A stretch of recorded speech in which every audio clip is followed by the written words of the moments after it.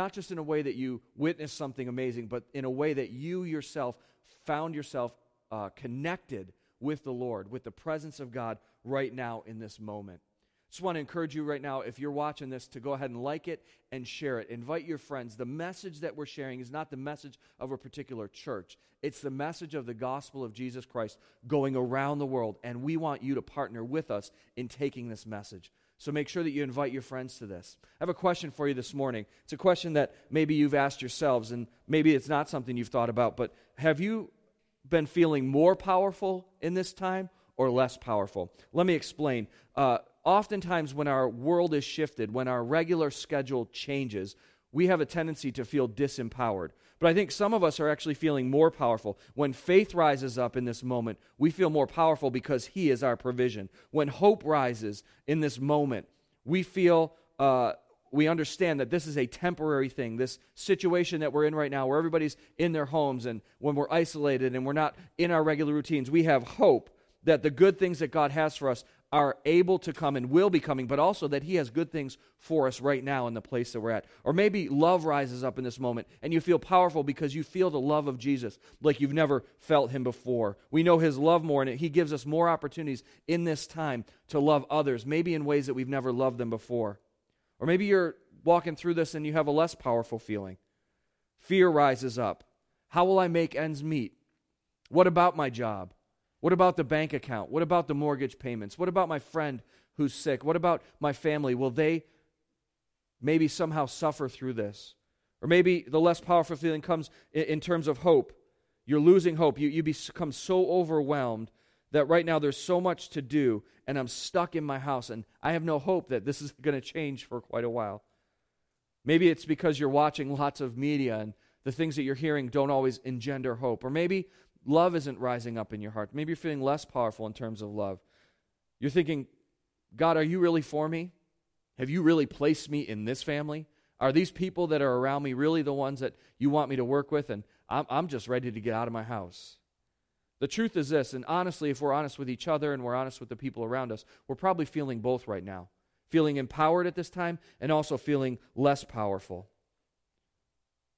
What we feel and what we perceive in terms of this power being more powerful or less is largely based on our perspective.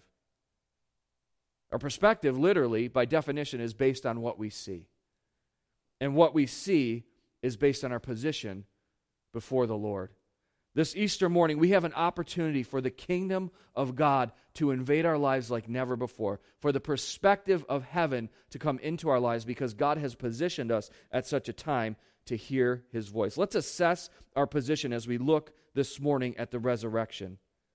Turn with me, if you would, to the Gospel of Mark. We're going to be reading out of chapters 15 and 16 this morning. We're going to look at the resurrection, but as we do, understand the context. The Gospel of Mark is a very unique book. Many scholars believe that it was the first gospel written, and that the other gospels used it as source material for how they were going to tell the account of what Jesus did. The Gospel of Mark is unique because it focuses on the power of Jesus.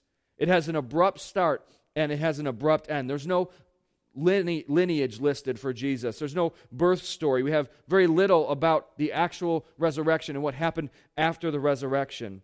And the book is mainly focused on the power of Jesus. In fact, it opens with the prophetic power of the Word of God. Isaiah is quoted in a prophetic way about who Jesus was and what He was doing.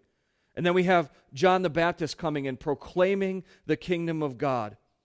There's a brief account of Jesus' baptism and His temptation. And then boom, we get right into ministry. Jesus starts to declare and to demonstrate that the kingdom of God is among us. The first thing that He does after being baptized and tempted is He starts to preach the gospel of the kingdom. And right after that, He starts to call His disciples. He starts to call people to follow Him, to say, I have spoken of the kingdom, I am demonstrating the kingdom, come and watch what the kingdom looks like. Come and gain a perspective based on your position. See what the kingdom of God demonstrated among you looks like. And we've seen it as we've looked at the Gospel of Mark. We have seen Jesus' power over demonic oppression, Jesus' power over sickness, Jesus' power even over nature. What we've also seen is this, is that Jesus' power demonstrated is threatening because Jesus' power can be misunderstood, even by some of Jesus' own followers. Judas, the one who would betray him, misunderstood the demonstration of power. He took it for his own. He wanted his own way in it, and it caused him, in a lack of perspective, even though he had the right position, right next to Jesus, it caused him a lack of perspective that drove him to betrayal. And this skewed perspective resulted in, and this is what leads up to sunrise Easter morning, it leads to a convergence of religious leaders and political leaders and even actual followers of Jesus, taking that skewed perspective and using it to come together. Even though they didn't even agree on their own perspectives, they came together around the idea of killing Jesus. They gather and they plot and succeed in killing him. These were the powers of the day coming against the kingdom of God and its advancement. Think about it. Religious power, political power, and even the power of the ones who were following close to Jesus coming together to go against the kingdom and against the reality of what Jesus was about to do. They were desperately trying to hold on to power. Power that they had. Power that they wanted. Power that they expected. They all had a particular perspective on Jesus and his power. And I would say in many ways, our regular sense of power and perspective has been shifted at this time.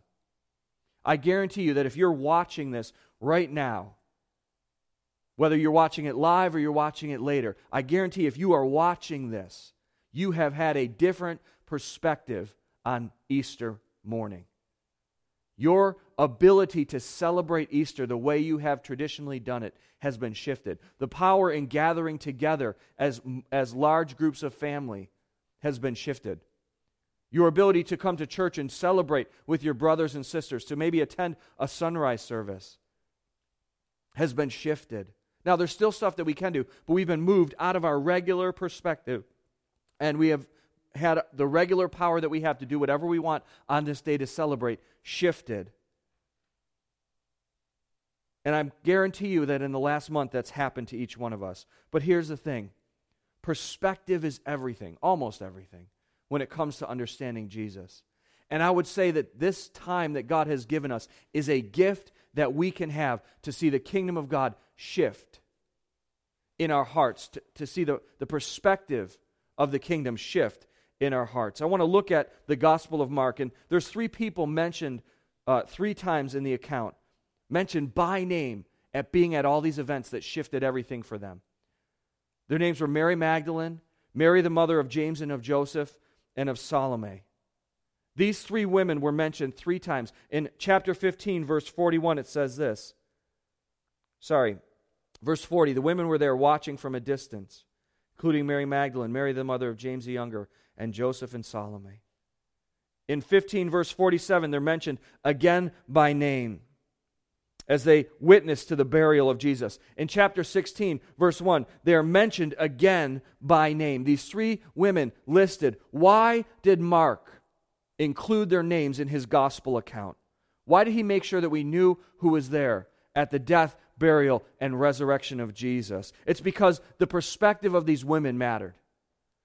Because what they saw was important to the gospel account. It was important not just for them, and not just for the disciples that would hear about it or experience the risen Jesus, but it was important for you and me to see and understand that these women were here. What they experienced had consequence for them and for you and for me. Know this, that this perspective, their perspective of power, had changed significantly over the last couple days. Their world was completely upended.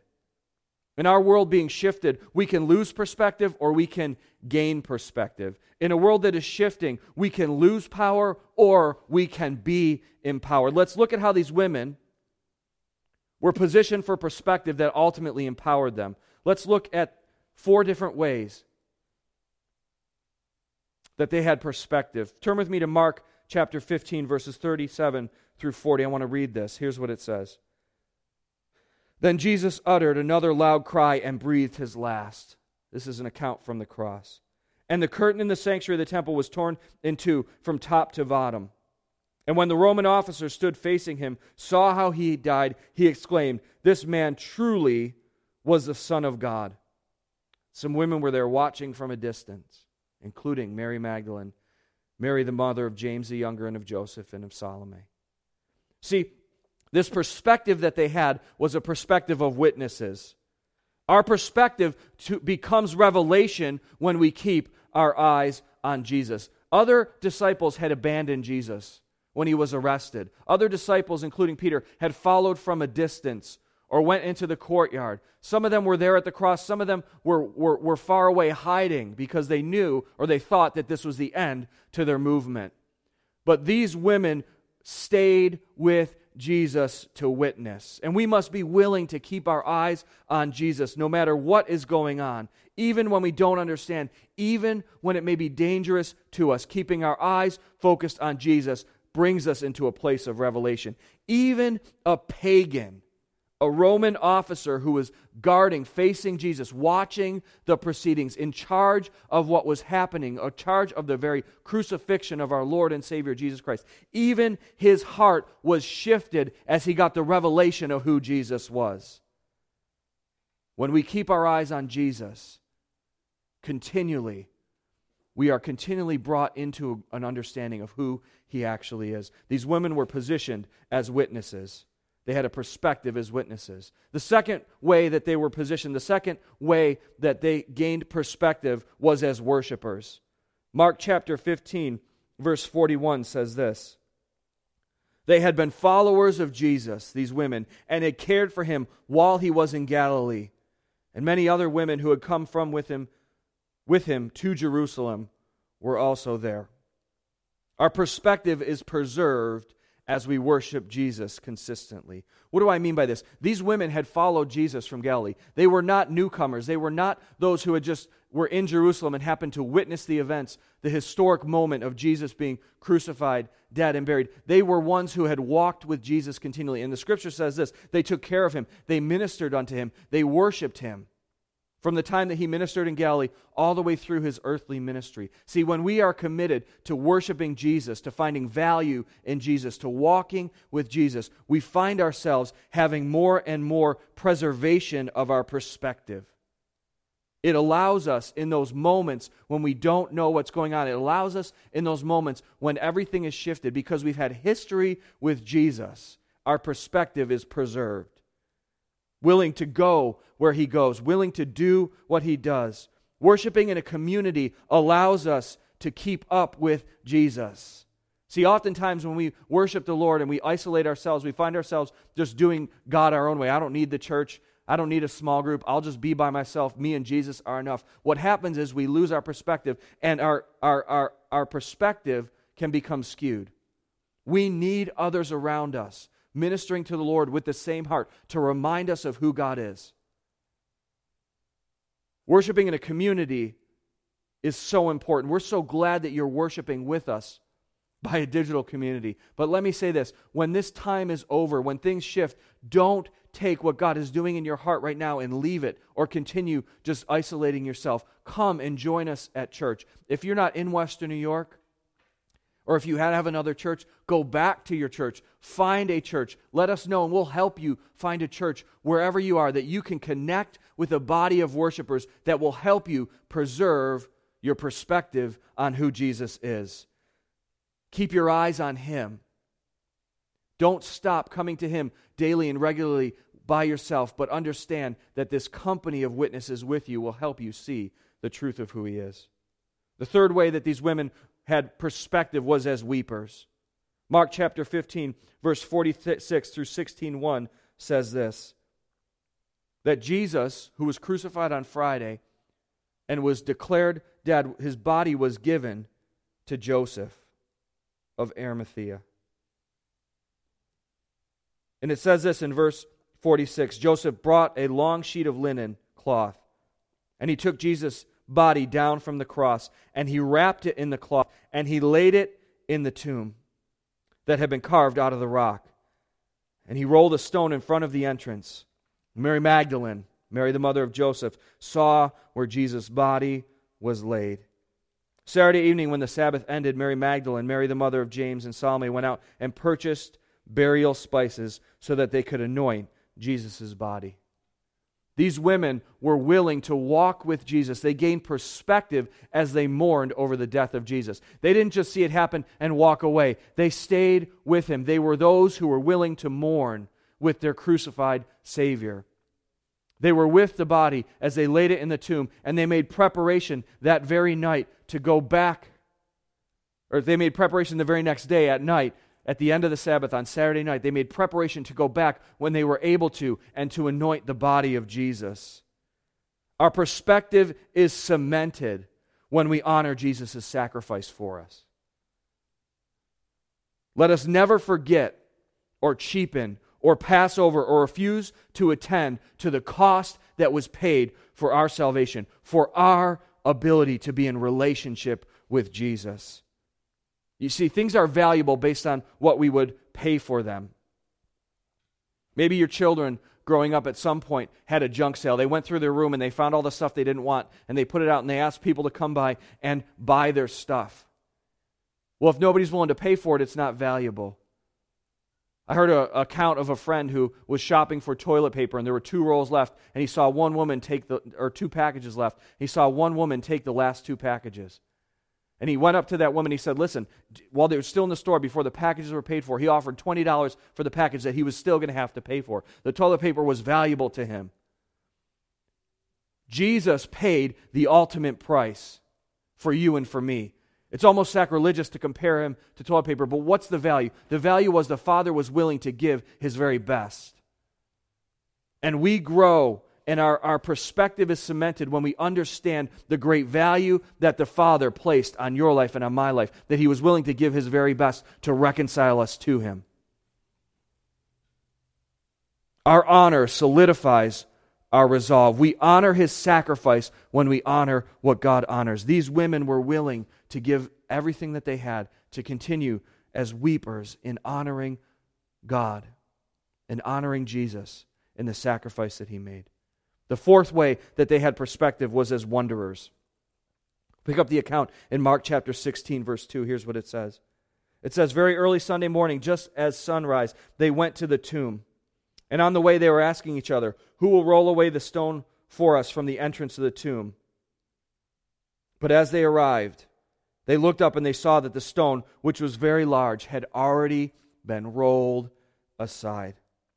See, our perspective is expanded when we act in faith, even when we don't have it figured out.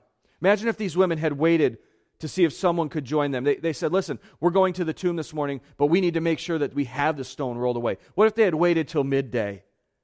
See, this is the truth. God is actually making a way for his kingdom to come, for his kingdom to evade your life and my life right now. And others are not even looking at it. We're not paying attention to what God is doing, and God is working behind the scenes. He never stops working. He is always making a way for his presence to come to his people. He is always making a way for salvation to invade our lives. And that's whether we don't acknowledge him and he's working to bring us by his Holy Spirit into revelation and understanding so that we can surrender our lives to him, or maybe we have surrendered our lives to him. And he's still working to bring more and more of his kingdom into our lives. So know this, in this time when everything is upended, if we will be the ones who wonder, we will see the kingdom of God come. He is rolling the stones of your life away right now, even when you don't see it, even when you don't know how it's going to work. He loves to surprise the wanderers.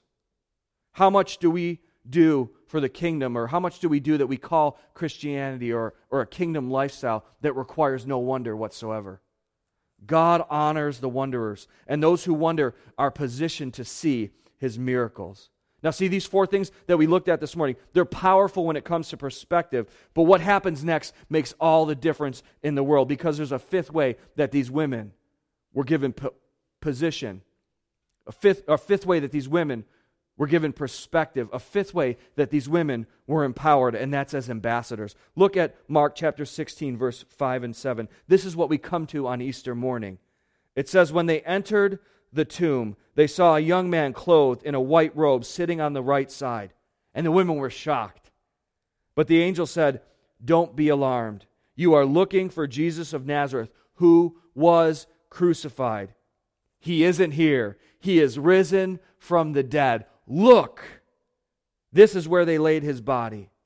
Now go and tell his disciples, including Peter, that Jesus is going ahead of you to Galilee, and you will see him there, just as he told you before he died.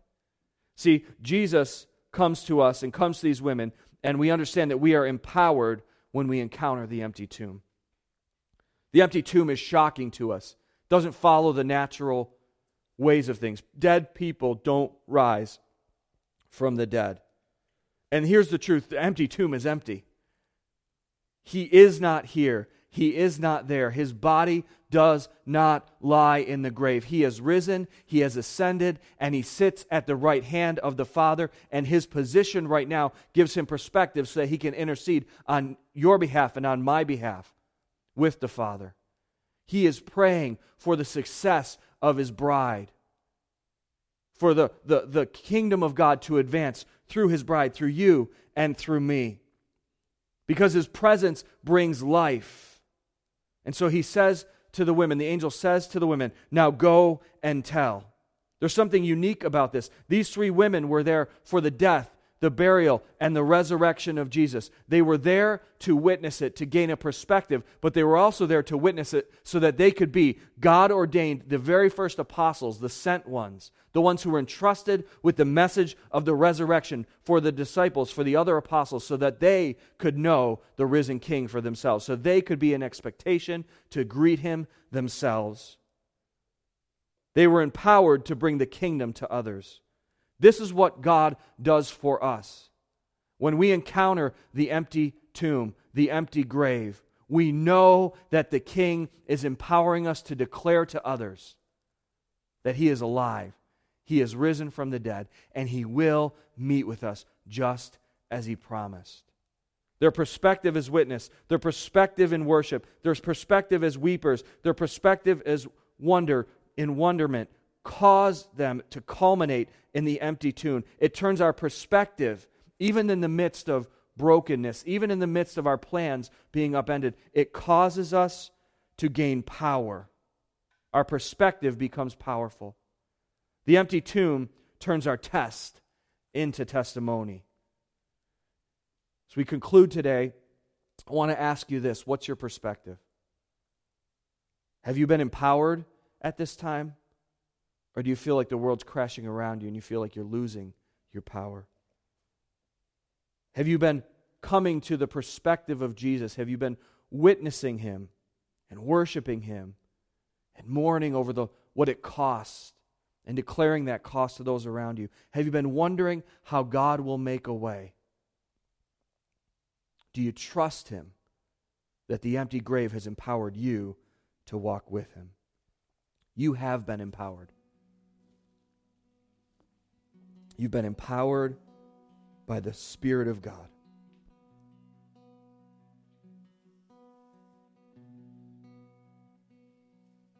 I believe by the Spirit of God that this is a season of returning to God's original plan.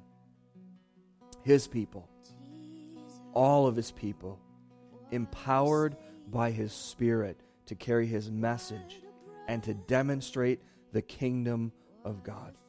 Next week, we'll explore more of that as we look at the ending of the Gospel of Mark. But this week, I want to pray that your perspective will be shifted to bring you into the power of the resurrection. If you're watching this morning, you've never surrendered your life to Christ. You've never made Jesus the Lord of your life. You've never received his free gift of salvation. Today, this morning, wherever you're watching, can be the time that you start that relationship with God made possible by the death and resurrection of Jesus Christ.